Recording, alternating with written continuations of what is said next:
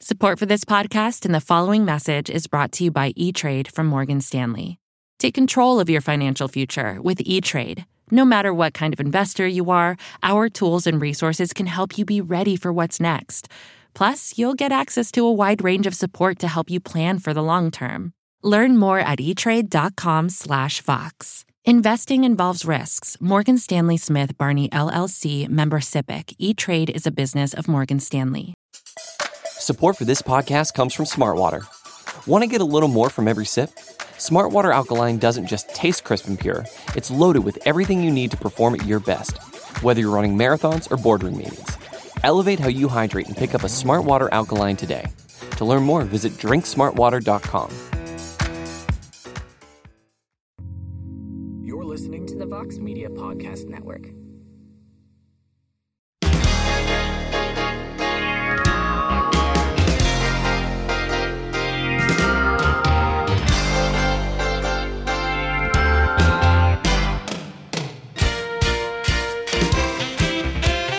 Everybody, it is Tuesday, December 13th, 2022, and it is indeed a heck of a morning live on the MMA Fighting Twitter Spaces. You can hear the show in its entirety when we're done here on the MMA Fighting Podcasting Network. I am Mike Heck. Hope everyone's having a great start to the week. Hope everyone had a great weekend. Man, is there a lot to discuss following Bellator 289, following UFC 282, and a lot of it has to do with the judges scorecards, a lot going on in that aspect. At least with the Bellator card, I think the right fighter was victorious in the main event.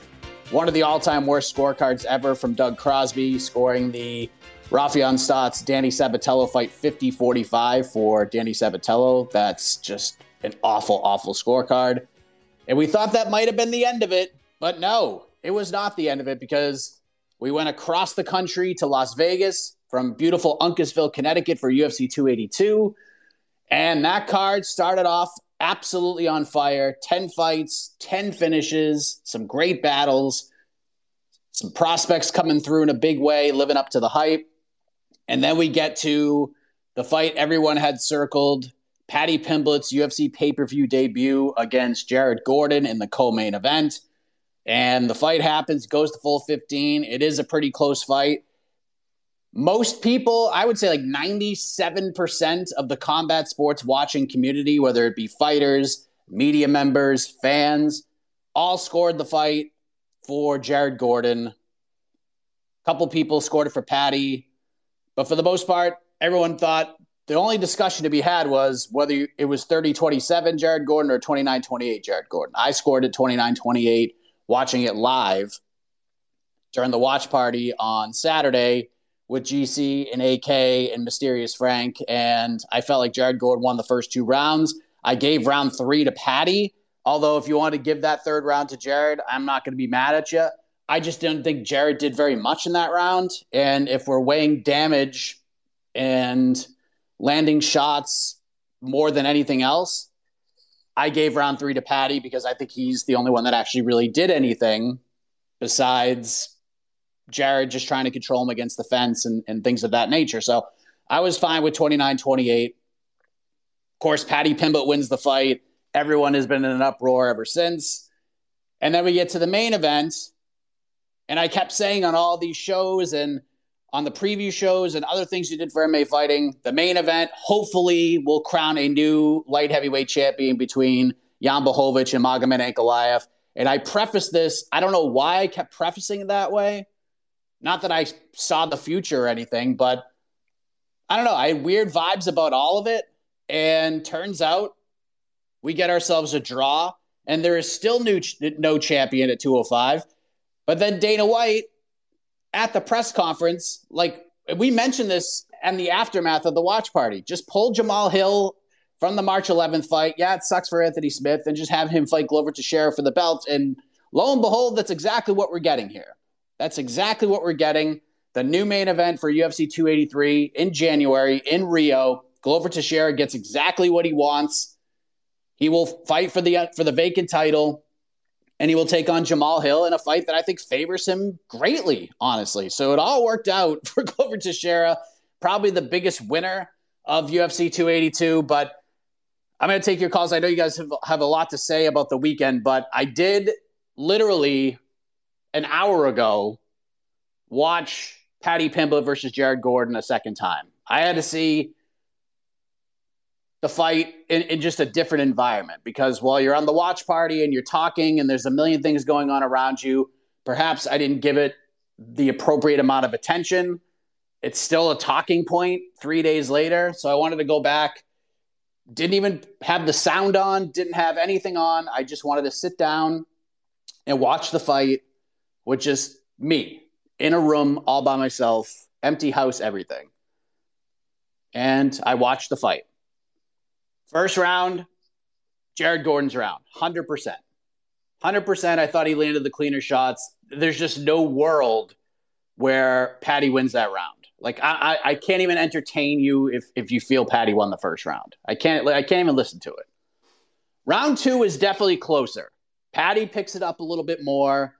There's exchanges on the ground. There's control. But again, if we're talking damage being the priority, I feel Jared landed the cleaner shots. I think the left hand just continued to land. It wasn't as dominant as the first round. It wasn't as clear cut as the first round. But to me, I felt Jared Gordon won the round, which to me tells me he won the fight. But I do see how you could score it for Paddy. He does a little bit more. There is at least a conversation to be had with that one. And the third round is just super close because, again, I still scored the third round for Paddy. I just think he did more. There wasn't a ton of strikes thrown in the round, but I do feel that Paddy, his strikes meant more than the control against the fence that Jared Gordon seemed to have. And I do agree with Dana White when I said that Jared kind of let his foot off the gas a little too much. And if he kept it standing and kept it striking, Paddy said the same thing. He was compromised. He's basically fighting on one ankle. If Jared had just continued to land shots, this probably isn't even a conversation right now. But it turns out it still would have been because it still would have been a Paddy decision even if Jared went all out and just landed the big strike. So in the end, even watching it the second time, I still scored 29-28 for Jared Gordon. But I will say that watching it back and just having a clearer sense of it all, I was screaming, this is a all-and-out robbery. This is blasphemy. This is one of the worst decisions I've seen in a long time. But the second watch, I don't know if I feel the same. I'm flirting with robbery now. I'm flirting with it. If I see Robbery sitting at the bar looking all lonely, I'm going to walk over and have a conversation with it. But I don't feel like I'm asking Robbery out on a date, if that makes sense. So I'm leaving it. So if you want to call it a robbery, okay. I don't know if I'm calling it a robbery anymore. I think I've jumped off that ledge. I don't think we're calling it a robbery. I'm calling it a bad decision. But watching it the second time, alone, no sounds, nothing else around me, I ain't calling it a robbery. It's a really close fight. I do feel like Jared got hosed a bit, but I don't think it's a robbery. And if we want to compare it to the Sabatello scorecard, the Sabatello scorecard is 5 billion times worse than anybody scoring it for Paddy Pimblett. I do think Jared deserved to win.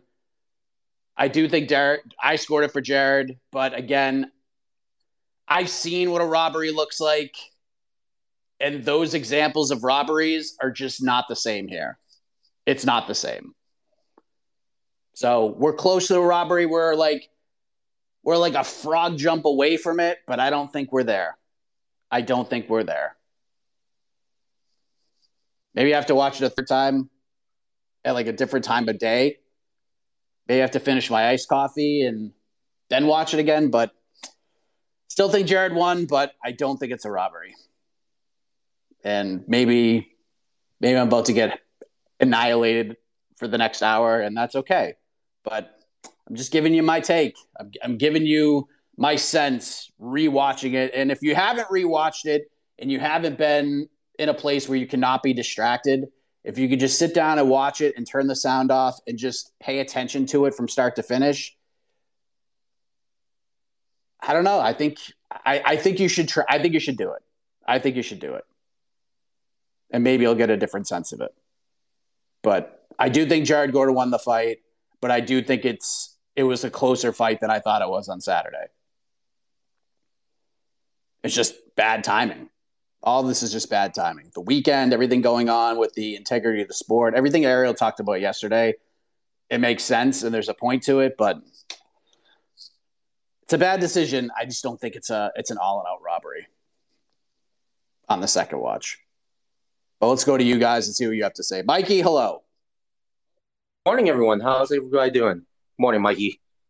All right, so just gonna get a couple things off my chest. I was there in the building that night. As crazy as this sounds, I watched the fight very attentively, despite being surrounded by drunk people yelling. Robbery? No. Petty larceny? Yes. Patty. The irony of that fight was that was set up for Patty to have, like, especially in the night where we were getting all these finishes lined up in a row, it was building up to him having that crescendo moment, right? Where he's like, okay, all these knockout finishes, and then Patty's going to come out there and starch Jared Gordon in like 2 minutes, and we're all going to lose our mind, right? And you can just feel the audience kind of getting deflated in a way where they were just like, okay, this fight's going longer than we thought. And not only is it going longer, it's not even that exciting because Jared, rightfully so, drugged us in the mud and tried to make it, very, very slow paced. Listen, Dana White is very harsh with the things he says, but I think if you can peel back a little bit, there's some things he pointed out that seem sensible. Like if Jared really wanted to definitively finish those rounds, then maybe he does get the clear decision.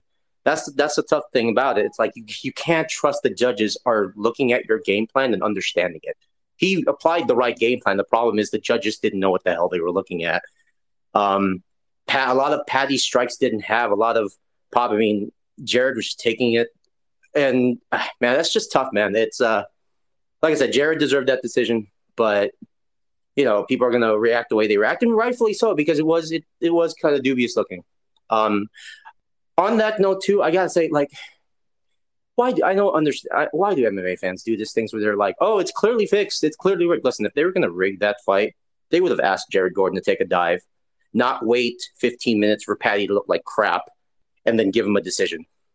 You know what I mean? Like, if you're rigging the fight, why would you tell Patty, okay, Patty, we're going to rig this for you. Have a shitty fight and wait till the judges come. It makes no sense. Like, I understand the UFC can sometimes be a little awkward and shady, but like, come on, And otherwise, and as for the main event, that's rough.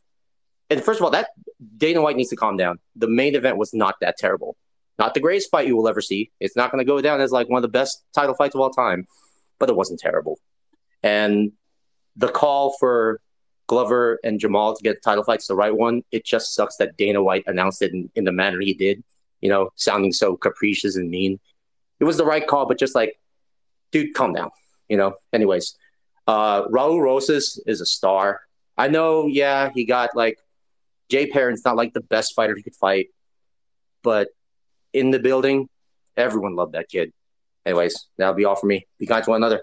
See you guys later. Thanks, man. Yeah, Raul Rosas' moment was not too big for him at all, and that was like my biggest question about him. Would he kind of have the first round that he had? Would Jay Perrin be able to survive? And if so, would it just be an incredible dump of adrenaline after the fact? Because Perrin's a dog. It's very tough to finish that guy. The guy went 15 minutes with Mario Batista on less than a week's notice and went the full 15 with him. If you look at what Mario Batista has done in the UFC, it's not easy to do. Mario's a killer, and he's probably one of those guys in this division that just isn't getting enough credit for the work he's put in and the performances that he's had. So I thought this match was perfect. I said on the show that should be the exact opening matchup. Throw him in there with Jay Perrin. I think it's perfect. And Raul showed out, man. He loved it. He was comfortable with everything. I was very impressed with him. I will say this, though. I don't care what he said on the MMA Hour yesterday. He's just wrong. We're not pumping this dude up. We're not throwing him to the wolves right now. You can't do it. You can't do it. I suggested Kevin Natividad do it International Fight Week. Let this kid save him from himself. Save him from himself. Let him enjoy the rest of his senior year of high school. I know most of it's homeschooling, but he's still like part of a school system, if you will. And let him be a senior in high school the rest of the way. Once he graduates, throw him on the International Fight Week card, and then we can have at it. We can get him a little more active, let him do his thing, but let's not throw him to the wolves. Let's not go crazy with this. Main event was not a bad fight. I actually liked it. I liked it for a while. I was kind of on the edge of my seat a little bit, but it was literally the fight I expected, all outside of Jan just really landing those leg kicks and making Magomed Ankalaev just super uncomfortable. It forced Ankalaev to have to make the decision to, I'm just going to run at you and tackle you because I can't take any more of these leg kicks. And that's essentially what he did in rounds 4 and 5. I scored the fight for Ankalaev. Going back and rewatching it, if you want to give Jan the third round, I get it. It's not egregious. I had more of an issue with you want to call round 5 a 10-8. Okay, I still don't see it. It's the scoring more than anything. It was a dominant round. Blachowicz didn't do anything really, but Ankalaev just had control. He landed some strikes. Is that a 10-8? I don't know. But if you want to call that a draw, if you scored the third round for Jan and you think round 5's a 10-8, then it's a draw. It's the right card. It's not horrible. I thought Ankalaev was able to win round 3, and then he clearly won 4 and 5, so I scored at 48-47 for Ankalaev, but it's just one of those weird fights. But it was pretty damn compelling until the 4th round. First 3 rounds had a lot of questions. They're like, oh boy, is he going to be able to continue on with that leg injury? How bad is it? Can Blachowicz keep smashing that leg with his shin? I don't know. But kudos to Ankalaev for turning it around and getting the win. And then I'm with you on the Paddy one. I'm with you. I don't think it's a robbery. The fight is closer than I thought it was watching it live. And that's it. I do feel like Jared deserved to win. I feel like the environment was probably a big catalyst. I do agree with Big John McCarthy there. Sometimes when you're there and you experience all of it, it can be a little much. And it's tough for the judges too. Like, you're sitting in one seat and you're watching from one specific angle. They're not getting the same feel of things that we are watching it on television. But I just don't know how you could score, no matter where you're sitting or who you are. I just don't know how you could score that first round for Paddy. I just don't understand it. That was the clearest round of the fight for me. Because Jared just kept landing that left hand over and over again. Paddy wasn't landing really anything. And anything he looked like he landed, Jared was blocking. Jared was blocking. He had good defense. He saw everything coming. That fight went exactly the way I thought it was going to go. Go back and watch the preview show. It's exactly what I said was going to happen. Jared's going to do enough when things get real chaotic, which they will at some point, and they did in this fight. Jared just can't get crazy with it like most of Paddy's opponents have. They're in these tough spots. They're in these crazy scrambles. Paddy takes the back so well. He just has to relax. If he could just relax and just embrace the chaos, he'll win a decision. And that's exactly the fight I thought we were going to get. And then the judges came, and it's just wild, man. It's just wild. Again, I don't think it's a robbery. I think Jared Gordon got hosed a bit, deserved that win. But I'll say this, and we can continue on this conversation.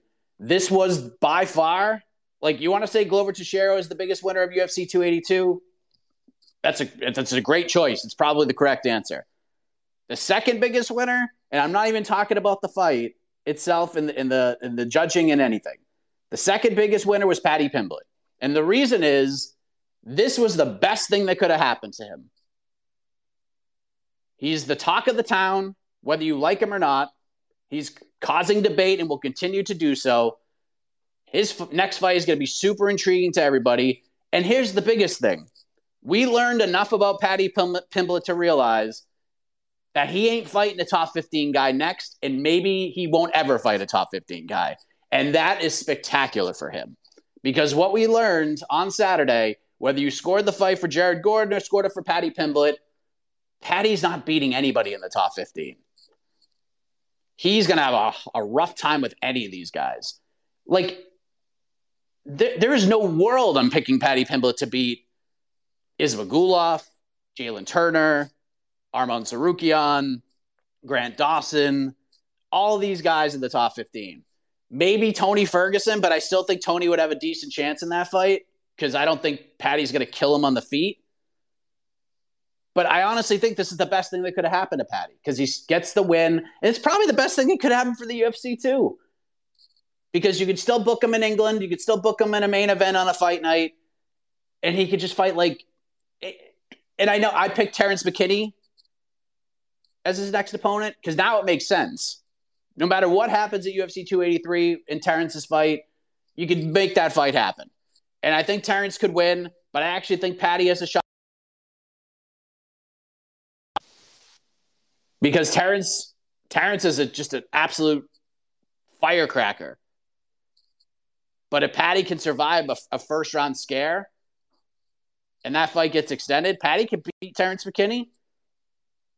So there's options, but the good news for Paddy Pimblett fans is now he doesn't have to fight a top 15 guy. He's not going to fight a killer. He's going to fight somebody decent. McKinney is going to be a tough one for him, but it's a fight he can win. And then you just keep him far away from these top 15 guys. The UFC has learned, and we have all learned, that the Paddy Pimblett championship run or anything like that, it's not there, and we know that, and that's okay. And that's okay. There are fighters in the UFC who don't need to fight for titles and don't need to even contend for titles. Derek Lewis, Kevin Holland, guys like that, guys we just love, guys we enjoy watching, guys we have reactions to no matter what. But they don't have to fight for titles, and that's okay. That's totally okay. And Paddy is now in there, and that's fine. That's fine. And that's totally okay. Support for this podcast and the following message is brought to you by E-Trade from Morgan Stanley. Take control of your financial future with E-Trade. No matter what kind of investor you are, our tools and resources can help you be ready for what's next. Plus, you'll get access to a wide range of support to help you plan for the long term. Learn more at etrade.com/Vox. Investing involves risks. Morgan Stanley Smith Barney LLC, member SIPC. E-Trade is a business of Morgan Stanley. Hey, it's Kaylee Cuoco for Priceline. Ready to go to your happy place for a happy price? Well, why didn't you say so? Just download the Priceline app right now and save up to 60% on hotels. So whether it's Cousin Kevin's Kazoo Concert in Kansas City, go Kevin, or Becky's Bachelorette Bash in Bermuda, you never have to miss a trip ever again. So download the Priceline app today. Your savings are waiting. Go to your happy place for a happy price. Go to your happy price, Priceline. Let's go to Tom, and then we're going to go to a very special guest after this. Tom, are you there? Go around the world in 90 seconds and bring it back to where I started. First point, judges. Topic of the conversation of the evening, absolutely. On the Paddy point, he's here for a good time. He's not here for a long time. At most, he's got another 10 fights, absolute most. More, probably like 7. I disagree with you a little bit, and I do think that his crescendo will be a Tony Ferguson, because Tony Ferguson is coming down the hill, and that descent can be rather rapid. So I can see a big title, a big fight in the UK with a big name like a Ferguson, because a lot of the UK fans are not aware of the top 15 that you laid out there. There are better fights there for Paddy, and fights that he will probably lose. But Tony Ferguson maybe has that right balance of a big, well-known name in the UK.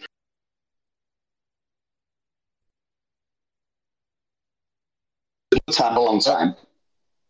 Let's also Glover Teixeira. He deserves his flowers. He deserves this. The UFC gods have worked in his favor, and he now has a chance to go down in history as recapturing the title as a 93-year-old man. It's fantastic. It does suck, as you said, for Anthony Smith, which brings me back to my original point, judges. You listen to Anthony Smith, his analysis on fights. Obviously, he's got a long time to go in the UFC, but surely now, with judges, we've got to get a diversity of judges where we have the commission people, but some ex-fighters, a ground guy and a stand-up guy in that panel of 3, or increase that panel to 5 judges perhaps. Get ex-fighters who know the game inside out and are looking for things within the context of the rules, which the judges miss, because we're still dealing with ex-boxing judges who are judging UFC rounds and have no idea what's going on.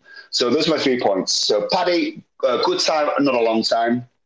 Glover Teixeira deserves every look of the break of the green he gets. And finally, judges, why are we still dealing with these commissioned numpties who don't know the bigger picture? Thank you for your time. God bless you all.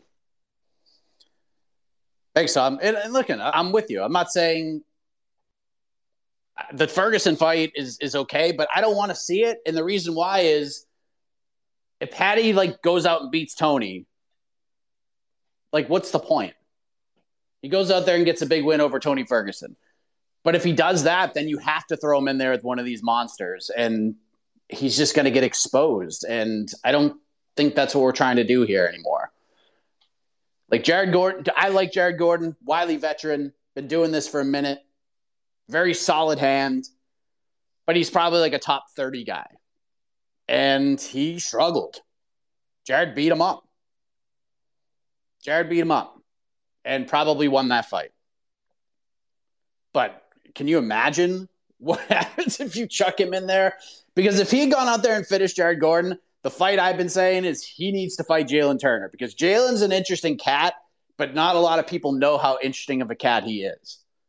And you throw him in there with Paddy, he gets a big win. He probably just murks Paddy.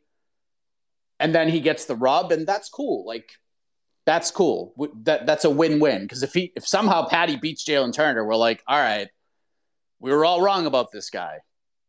But if Jalen beats him, he gets the rub. A lot of people don't like Paddy, so he gets the fan appeal, so to speak, from that. So I liked that, but, I mean, we've seen enough to know that, and you mentioned it too, Paddy's been fighting for a while. He's been fighting for over a decade as a professional. He's won a lot, lost few, but what you see is what you get. This is who he is. This is who he's going to be for the rest of his career. And that's okay. That's okay. He's capped. He's reached his ceiling. Could there be little strategic tweaks he could make? Sure, but in terms of his overall fighting style, this is who he is. It's who he is.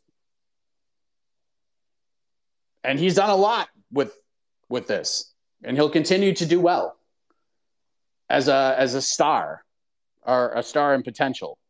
He'll continue to sell out arenas. He'll continue to have interest for his fights. He just won't be a champion, and that's all right. That's fine. The UFC has invented titles before. Maybe they'll invent another title for Paddy. Who the hell knows? But I'm with you on the Glover thing, and the judging needs some work, but this is kind of the conversation we're going to be having for a long time, I think. Here's a man who is in Las Vegas for the festivities. My man, Jose Youngs. Hi, Jose. Are you there?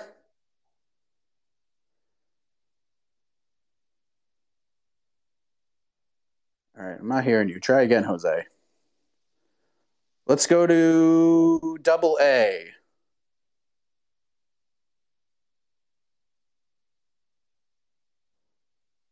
Usually takes a second to get Double A connected.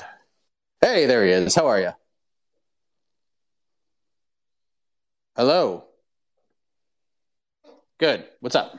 Well, USA 282 was just a big mess, wasn't it? It was just a big mess beforehand, and it was a mess during, I guess, because of the whole light heavyweight situation. But I've got a question. My question is what's next for both Billy Q and Alexander Hernandez? All right, that's all I've got. Everyone, you're awesome. Have a great day. Peace. Interesting question. I mean, Billy Q, the options are aplenty. People just want to watch this kid fight. He's the man. I mean, there's no Billy Q. There's no boring Billy Q fights. And what a friggin' fight that was with Alexander Hernandez. So I love the Nate Landwehr idea. That one would just be a scrap. But you can't really go wrong with him. Just, chuck him in there with somebody else who's fun, and it's just a nice little thing to have Billy Q on a card, and like seeing him in front of people and in front of big crowds and letting them react to him. Billy Q's the man. Great win. For Hernandez, I don't know, man. I don't know. Because Hernandez had a great first round.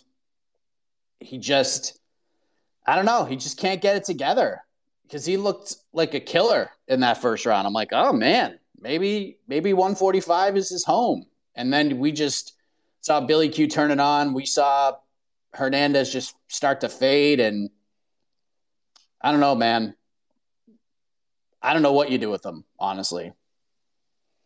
It's just Hernandez is going to be one of those guys that 10 years from now we look back on and we're just like, man.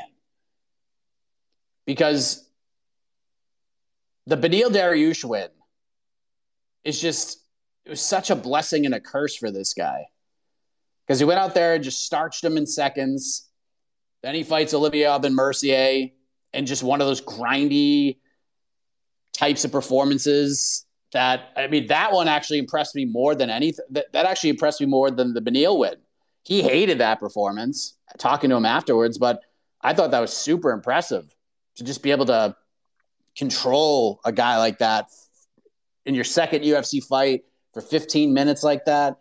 That was really impressive. And then the Cerrone thing happened, and it's just been all sort of downhill ever since for him. And he just never really got the normal newcomer build that a lot of these guys have had the chance to get. He basically got chucked in there with one of the best lightweights in the world in his very first fight, gets a quick finish. You can't just go backwards from there. You just have to go forwards.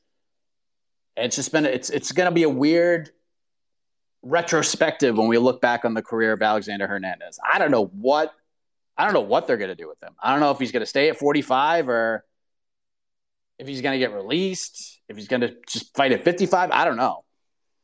He's such an interesting case. I honestly have no idea what they're going to do with him. But Billy Q, just chuck him in there with somebody who can throw hands and just let's create some fireworks. You can't really go wrong with Billy Q. But Hernandez, that's a whole different conversation. Let's go to Mike. What's up, Mike?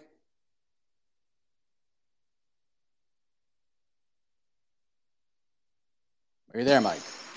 Yep, I got you. How are you, man? Am I on here? I don't know. I got you. Hey, Mike, how's it going? I don't know if you can hear me or not. My two things I guess I would have to say would be about with the main event with Glover and Ankalaev. To me, I'm not really upset with the draw.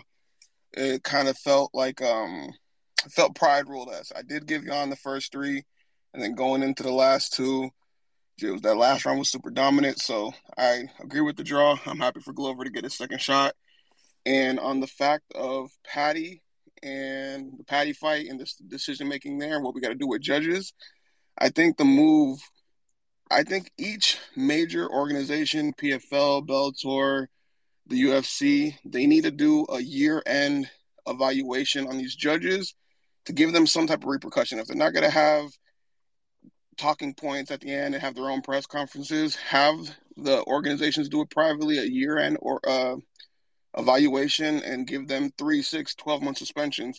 If I don't do good at my job, I lose that job, or I get suspended, or I get, whatever it might be. So, they got to have some repercussions, because to have Doug Crosby go from Connecticut to Vegas in like 2-day spans and give out a 50-45 and then a 29-28 to Patty, and then give Gordon the third round, would like literally flip the rounds around. Like, if anybody says it's Gordon 1-2 and then Patty 3, and then Doug Crosby to give Patty 1-2 and then give Gordon 3. It's just it looks crazy. Love the show. Happy to be on. Appreciate it. Thanks, man. I mean, I get it. I put a little tweak on your suggestion only because the UFC and PFL and Bellator, like, they don't decide who judges fights. It's up to the commission to assign the judges. So maybe you have some judging experts for each organization, and they can write up a little report on certain judges, what they noticed, if there's certain deficiencies that need to be fixed, and they can suggest these things, but they can't change anything. There's nothing they can change. It's up to the commissions to do these things. It's up to the commissions to do suspensions. It's up to the commissions to have meetings and different things to talk about the judges. It's all on them. It's all on them. Now, could these promotions offer suggestions? Sure. But can they just say, nah, Doug Crosby ain't judging any of our fights? No, they don't have that power.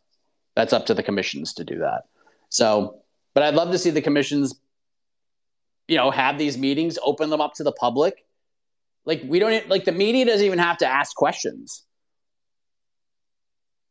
Just have a meeting like every quarter, do it on Zoom or something, have a judge come up and jump on a Zoom, and then they can just ask these judges questions, and we can watch them. We can watch their responses.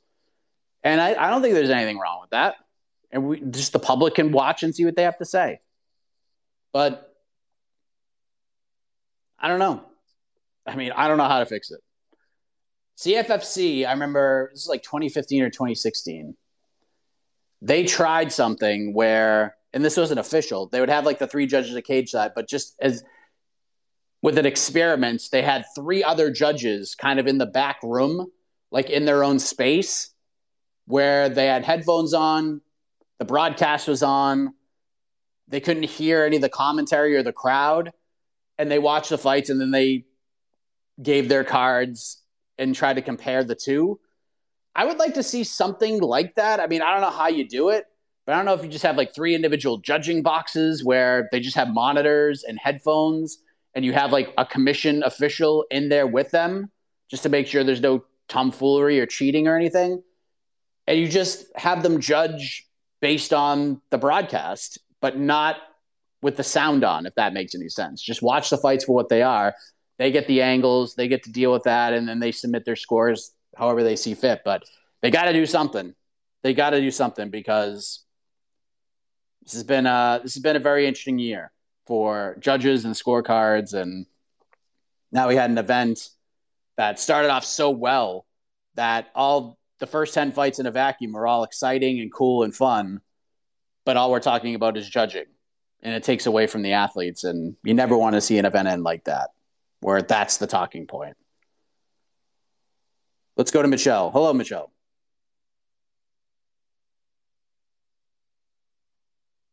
Michelle, are you there?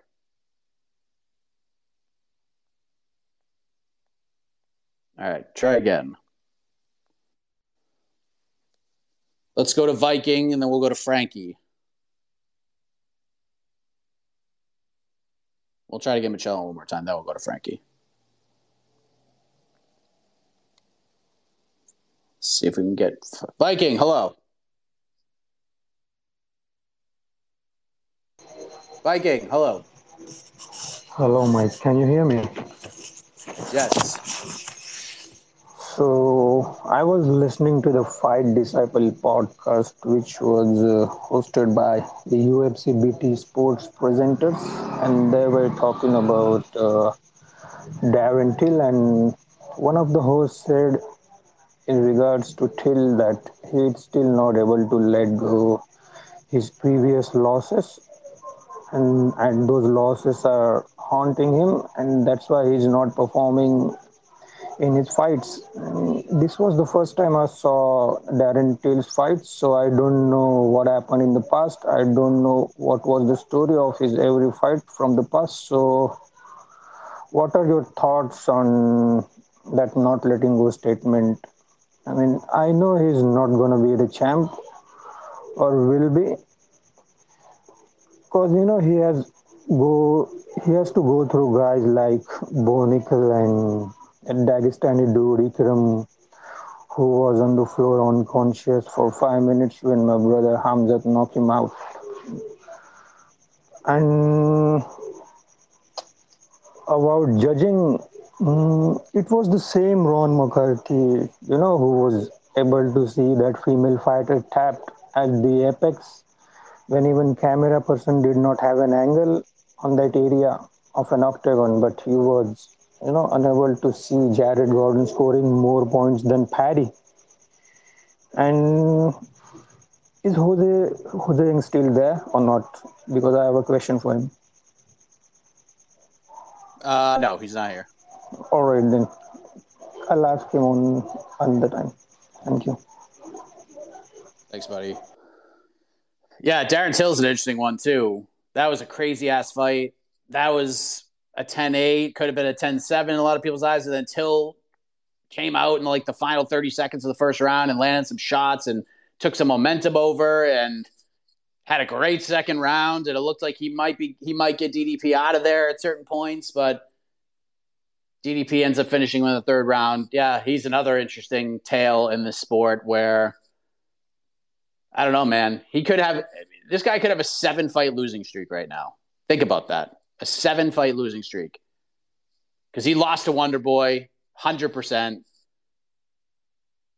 The Gastelum one was just such an awful fight, so it doesn't really matter all that much. But yeah, interesting tale. I don't know where he goes from here. He says he's going to take some time off. He says he tore his ACL. I don't know how much truth there is to that, if that's real or not. Maybe it could have just been like the aftermath of the fight. I don't know. But I actually kind of agree with DDP because DDP is the one that kind of put that out there originally. Like, I don't think he's gotten over the losses. I think they're hindering him moving forward. But he also said at the post-fight, he doesn't think Darren's a middleweight. Darren should be a welterweight. He's just not big enough, not strong enough. I'd like to see Till back at 170, if we're being honest, but it's just up to him. He's got to make that decision. He's got to take the nutrition part of it seriously and take some time. Use this time to heal up and transform your body back to a middleweight. It's not like he's 35 years old. He's still in his 20s. But I think that's his best route. Go to 170, do it in a healthy way, and try to build your way up there because, man, it's freaking crazy. All right, let's go to Frankie. Frankie, hello. Frankie, are you there? Frankie.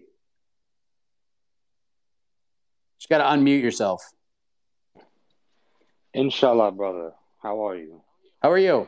Good, how are you? What is your name, sir? My name is Mike. Okay. Do you want to speak about something real or do you want to speak about nonsense? Well, what do you want to talk about? Do you understand the mission of the UFC? Do you understand why they exist? For influence. Fighters fight for influence. When the top fighter is in the top position, then he has the top influence over the world. You understand this? Okay. So you realize Mr. Khabib Nurmagomedov's mission, do you not? I know who Khabib is. You all need to take a knee and follow behind him because he is our best hope. Inshallah, brother, you need to understand this.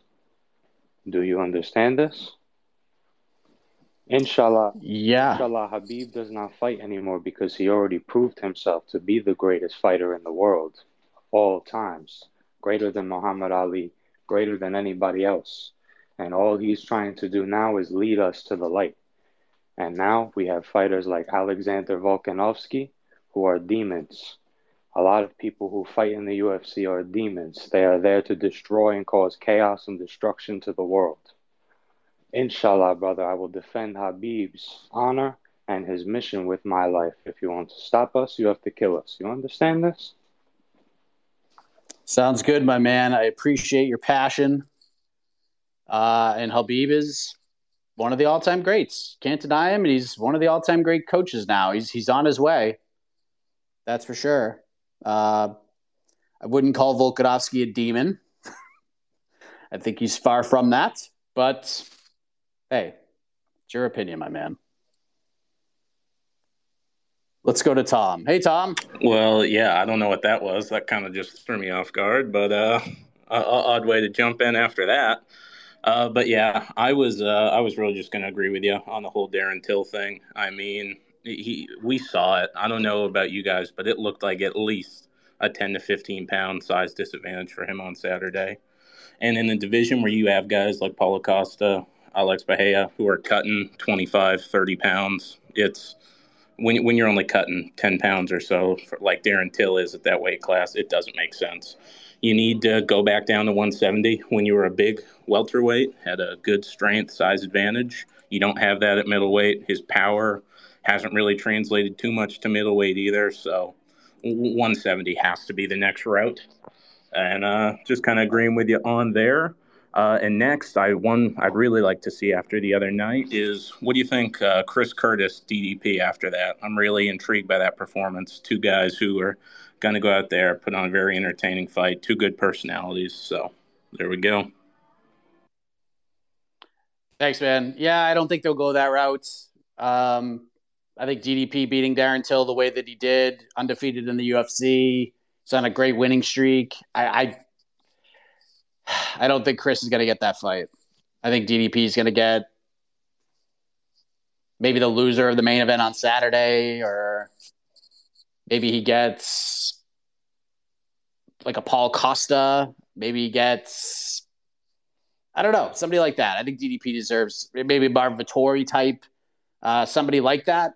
But I don't think he's going to step back and fight Chris Curtis after beating Darren Till. Now, Chris looked good. No doubt about it, but Chris also is coming off a pretty definitive loss, short notice or not, to Jack Hermanson. So, I don't know. Maybe do DDP versus Roman Dolidze. That's fun as hell, too. So, yeah. I don't think I'd go with Curtis in that spot, but we'll see what happens. Chris looked great. Michelle, do we have you?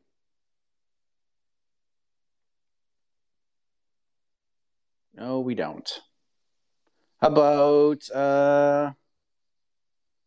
Chijioke? I hope I have that right. Are you there? What's up, Mike?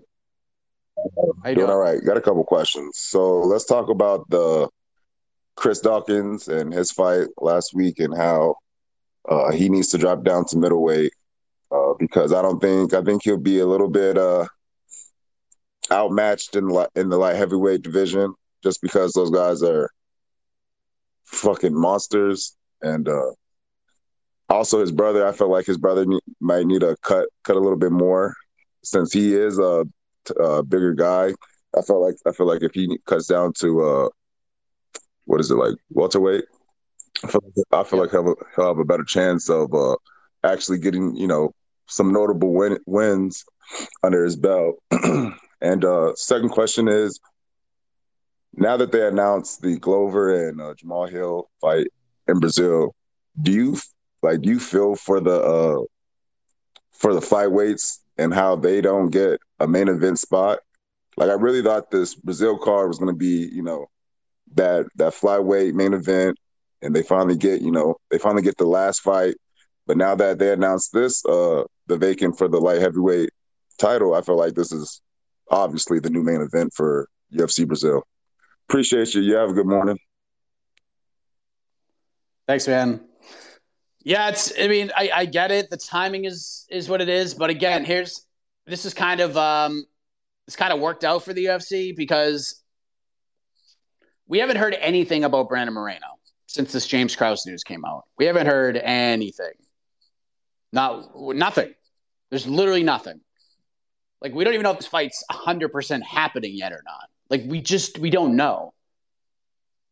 So, worst case scenario, this is a backup plan. Like, if something happens and Moreno can't go, we can't get that fight on the books, we got Glover headlining in Brazil, which is what he wanted to begin with. So, that card needed another title fight or another big fight. That one was hurting real bad.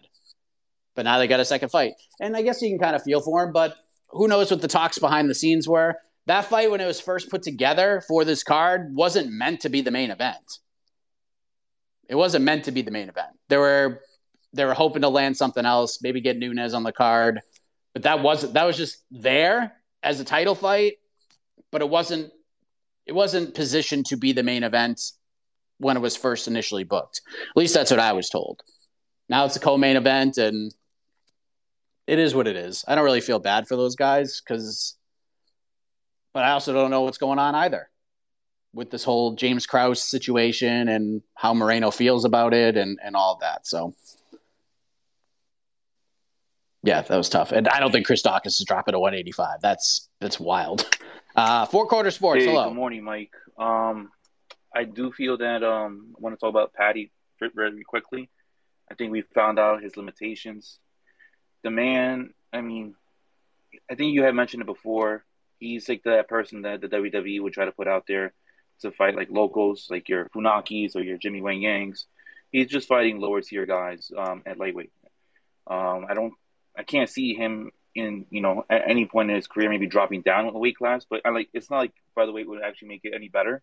I mean, lightweight is just a shark tank full of killers, and he's just not going to get anywhere near the top 20, top 25, in my opinion. But I wanted to talk about Darren Till. Well, we saw what transpired in the first round, and I don't know how you saw the first round. Did you think that they should have stopped it at some point? Because at one point DDP was blanking him 60-0 when it comes to strikes. And I thought at one point they could have stopped it.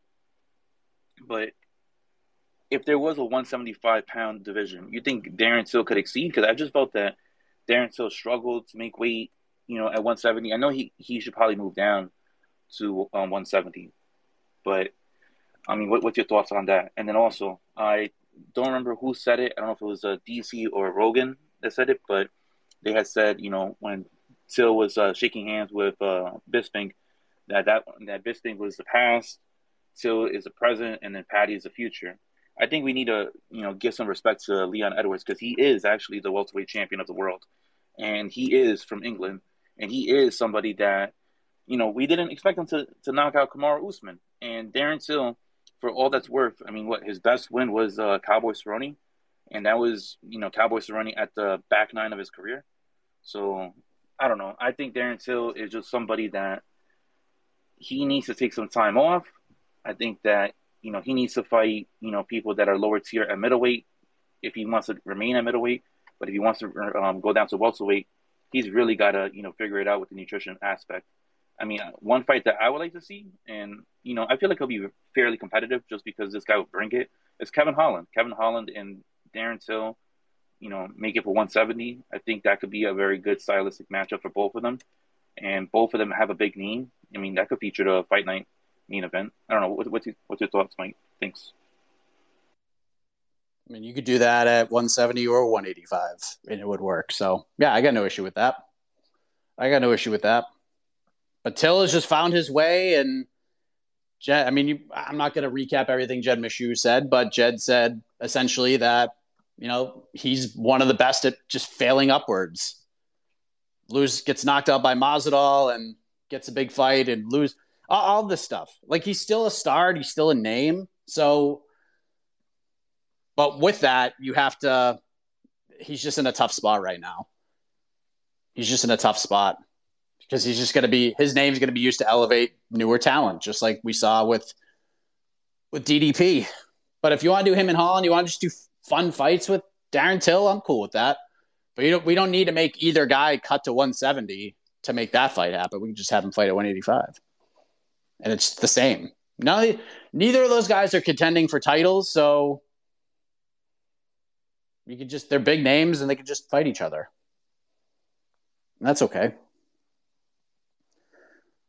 We'll go to Crying Belly. We'll go to Crypto next. And then we got a couple more, and then I got to get out of here. Crying, how are you? What's up, man? I was listening for a while, and I just wanted to kind of defend Paddy Pimblett a little bit because I feel like everybody's like putting him on the level of expectations as if he's like a contender or something like that. And personally, I think he won the fight just based off of the of what I saw, and also the total like fight stats or whatever. Just because like I don't know if I haven't watched the UFC for too long, but like I know that if Paddy threw more significant strikes or landed more significant strikes and threw more total strikes, he was more busier. I think the control means nothing if you didn't do anything with it. And I think Paddy won the third round, the second round. And I think people are talking him down as if he was like a contender and comparing him to Conor McGregor. And it's like Conor McGregor is a legend for a reason. You know what I mean? So I think Paddy has a bright future, and I think people are just like discrediting him, you know. How do you feel about that? I mean, I appreciate that. How do you define bright future, though? Like, if you're defining bright future as a title contender, then I just don't agree with you. Paddy got, I don't like to use the word exposed, but I think most people who've watched Paddy fight, even in Cage Warriors, realize that the guy's got limitations. And now the vast majority of people can see what those limitations are. He's not going to be a champion. He's not going to beat a top 10 guy at 55. And this is not a knock on him. It's just the world we live in and the evolution of the sport and the guys who are in this division. Outside of maybe Tony Ferguson, who's clearly on the back nine, he's probably on the 17th right now, for being honest.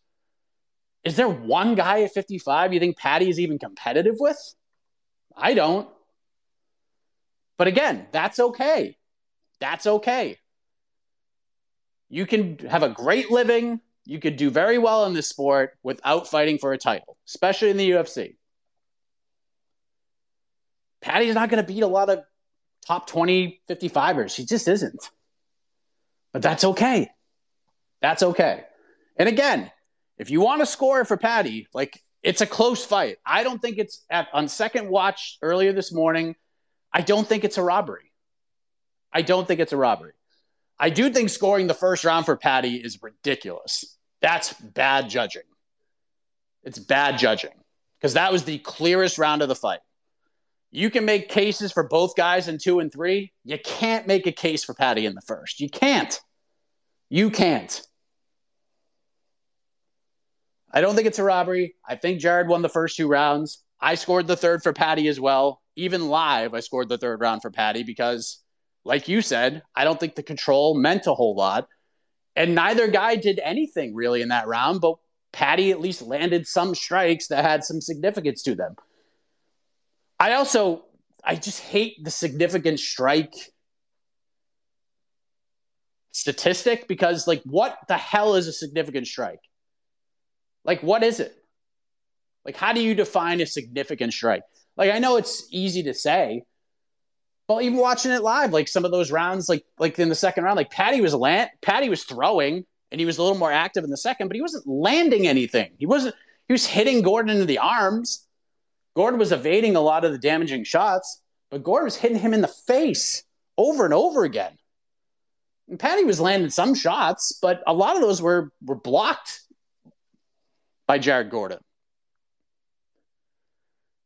And then you notice that, like, it's not the same as the Chris Curtis-Joaquin Buckley fight, but Buckley was landing against him and he seemed to be kind of pulling away a little bit. But if you go back and watch, Chris Curtis was getting hit in the arms like 80% of the time. That's why Chris even even posted on social media yesterday, like, face is fine. My arms hurt because I blocked all of his strikes for the most part. So, yeah, I don't think Paddy's put himself in this position. He doesn't say a lot of good things. I do like the mental health. It's just weird how he could just flip the narrative so quickly on himself. It's wild. He says these just awful things during fight week, and then, I don't want to see any bullying happening, but yet we see him trying to bully people and all these different things. I don't know. Guy's got a ceiling on him. He's got a ceiling. He's reached it, in my opinion, in terms of skill and evolution. Paddy Pimblett is this is who he is. This is who he is as a fighter. If he fights top 30 guys, he can hang with some of them. He's going to lose to almost all of them.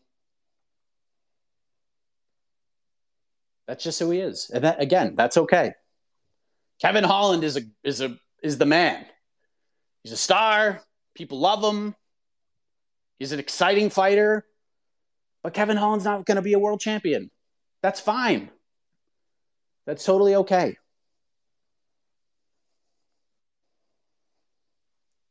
Let's go to Crypto. Crypto, what's up?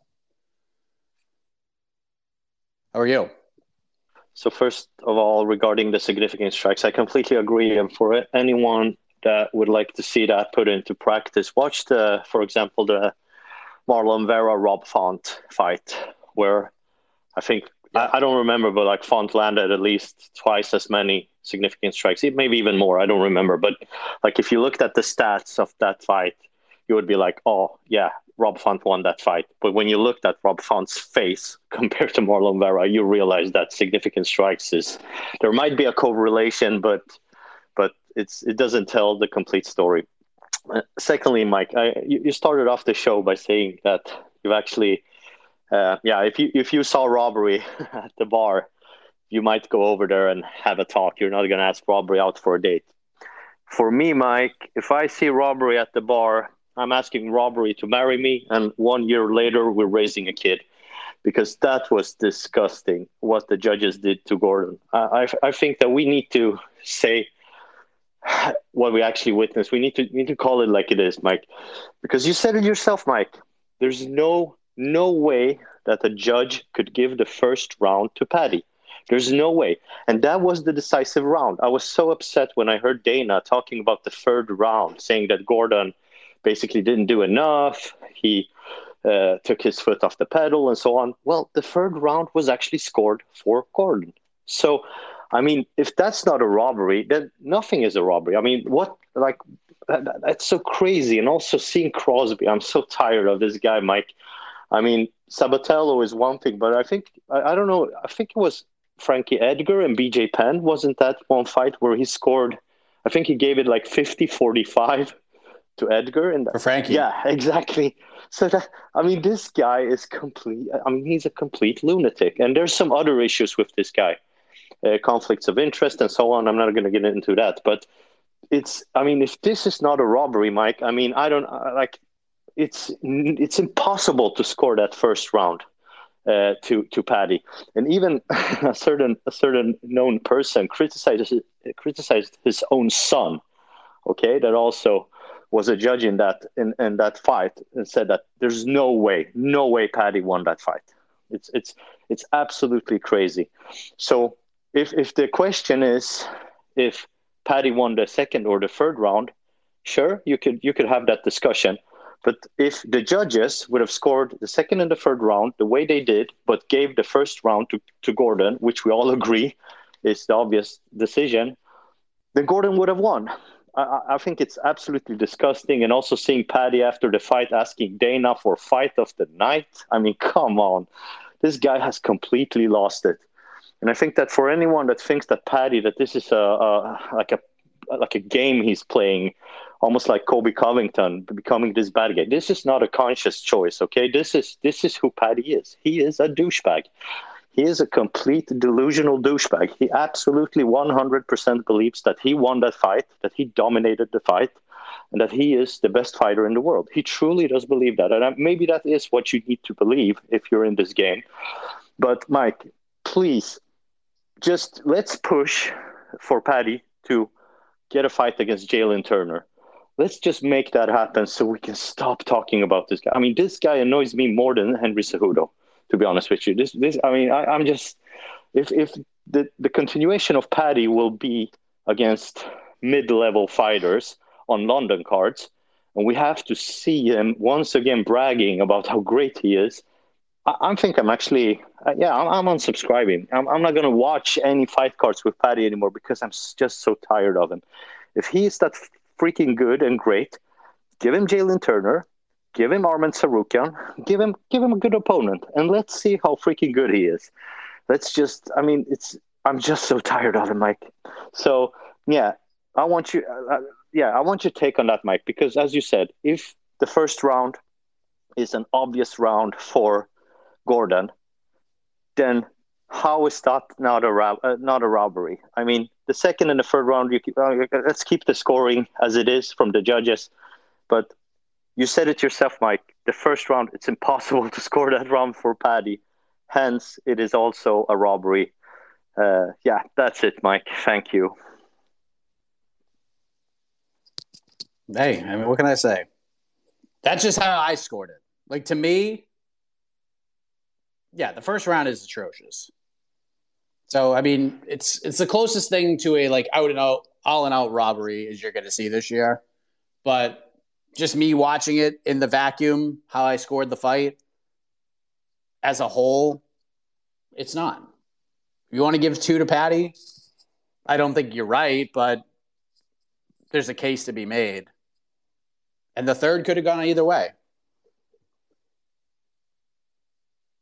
So if we're looking at it from the way you're putting it out there, I thought it's not clear, but I thought Paddy, to me, the second round is the swing round. Because I thought Gordon won the first, and I thought Paddy won the third. So, you know what I mean? If they score it that way, they give Gordon, it's still going to be a Paddy fight. Because the judges that scored it for Jared would score for Paddy in the third. So, I don't know, man. We're going to be talking about this for a minute, but it is what it is. All right, we got to take 2 more. I have to go. I know a lot of you are waiting, and I apologize, but it's just one of those days. So we'll go to George. We'll go to Tristan. They've been waiting the longest. I'm screenshotting the rest of you all, and you guys will jump the line on Thursday. George, hello.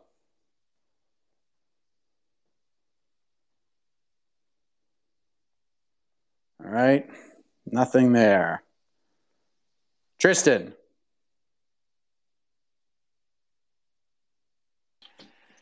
Listen, I was watching Outno yesterday, and you really think Dan Hooker could just run through Paddy Pimblett? Listen, I'm with AK. I don't know, man. I think Paddy has a good chance against Dan Hooker, and I even think he has a good chance against Michael Chandler. But this is the whole thing about squatting in your rank, because I don't think Dan Hooker and I don't think Michael Chandler should be in the top 15 because I think they're on the downside of their careers. Yes, they're exciting and they're big names, but I think they're on the downside of their careers. I think their chins are gone because, Hooker beat Claudio Perez, but Claudio Perez is not a good striker, right? And we've seen Hooker get dropped time and time again. We've seen Chandler get time and time again. And here's the thing about Paddy. Say what you want, but that guy has a great chin. That guy could eat shots and then come back in the fight and just be chaos. So listen, I'm not a biggest Paddy fan. And again, I'm not sure. Obviously, it'd be difficult. I don't think he could beat the Arman Tsarukyan and Jalen Turner as the up-and-coming process. This is the whole thing about squatting on your ranks, because there's people in the top 15 that we think that doesn't really deserve to be in the top 15. You're Tony Ferguson, Dan Hooker's one of them, and I think Michael Chandler as well. And you talked about it on Otno. This is not Michael Chandler. This is not Bellator Michael Chandler. This is UFC Michael Chandler who's aging. And I disagree against those two Pacific fighters, Dan Hooker and Michael Chandler. I think he got a shot. I think he had a chance to beat those two guys. And that's the tough part. If he goes out there and beats Dan Hooker, he's in the top 15. Now that's like you're kind of screwing him because now he's going to be facing killers that might be under him or above him and things of that nature. So, like AK, and you said on Hot Note, like if he fought Michael Chandler, you think Michael Chandler would win, but he can make it interesting. I think he can make it definitely interesting against Dan Hooker because those Hooker's chin and Michael Chandler's chins, they can't hold up anymore. I think they've taken a lot of damage, and with Paddy Pimblett, he shows that he could eat a lot of shots. Like every time he got hit by Gordon yesterday, he just shook it off, and look, he hasn't been finished. He hasn't been knocked out. He's been finished one time. I think early in his career he got submitted, but other than that, this guy, I think in his first fight he got cracked so many times, but he ate it like it was nothing. And I was just like, oh, okay, this guy could hold up. So if he goes in there and goes and just scraps with Dan Hooker and Michael Chandler, I think he got a shot. Again, I'm with AK. I think he got a shot. So that's all I have to say about that. Thanks, Mike. I think you're absolutely insane. I think you're insane. Sorry, I think you're nuts. It's amazing, and I'm not saying you're doing this, Tristan, but it's amazing just looking at how people react to Dan Hooker as a fighter. It's just hilarious. The dude went hammer and tongs for 25 minutes with Dustin Poirier. And it was a super close fight. Poirier won it in the 5th.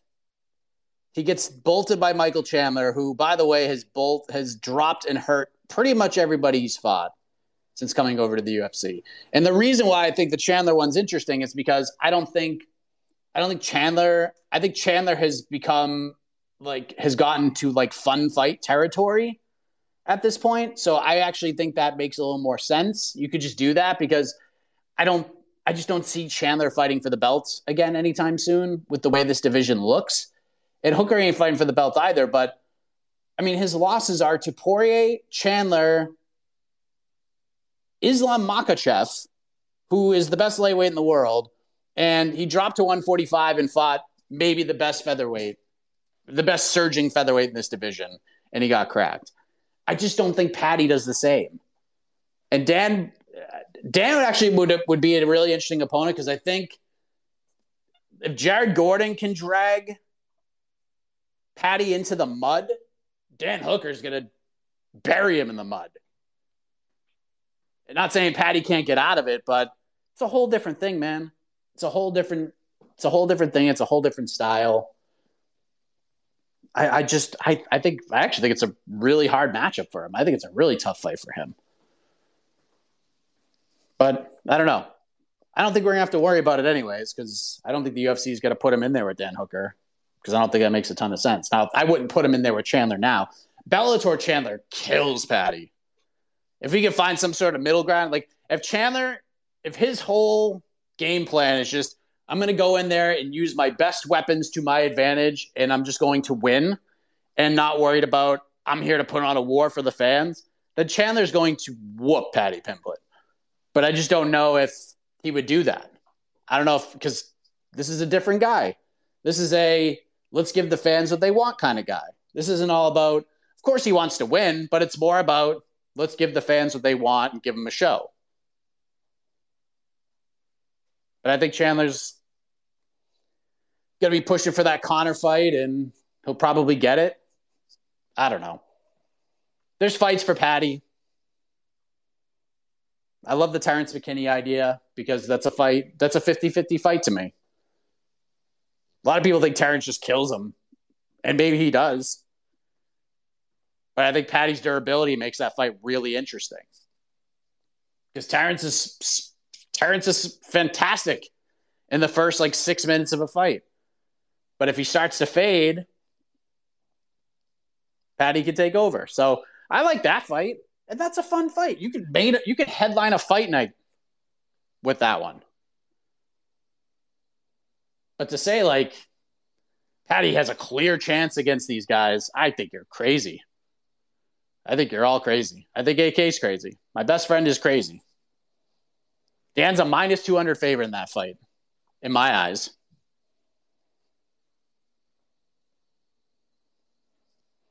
But that's just one man's opinion. All right, I have to go. Time is running out. FPL, Joe, Giro, Ayub, George, Julio. Come back on Thursday. I'm going to screenshot it a second time so it's just banked in my memory. Boom, there you are. Come back Thursday, 10 a.m. Any of you 6 gentlemen, jump in at any point. You cut the line. You cut the damn line, baby. That's how it works. So I'm sure we'll be talking about this and a lot more. We have the final UFC event of the year coming up on Saturday. So we can talk about that, talk about whatever you want. But until then, everybody, thank you very much. Have a great rest of the day. And as always, have a heck of a morning, everybody.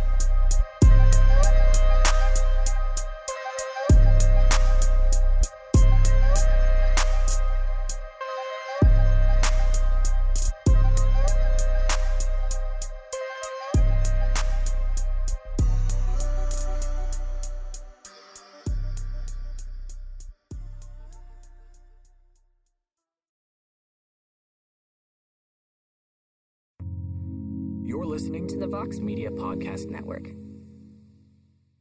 Support for this podcast and the following message is brought to you by E-Trade from Morgan Stanley. Take control of your financial future with E-Trade. No matter what kind of investor you are, our tools and resources can help you be ready for what's next. Plus, you'll get access to a wide range of support to help you plan for the long term. Learn more at etrade.com/Vox. Investing involves risks. Morgan Stanley Smith Barney LLC, member SIPC. E-Trade is a business of Morgan Stanley.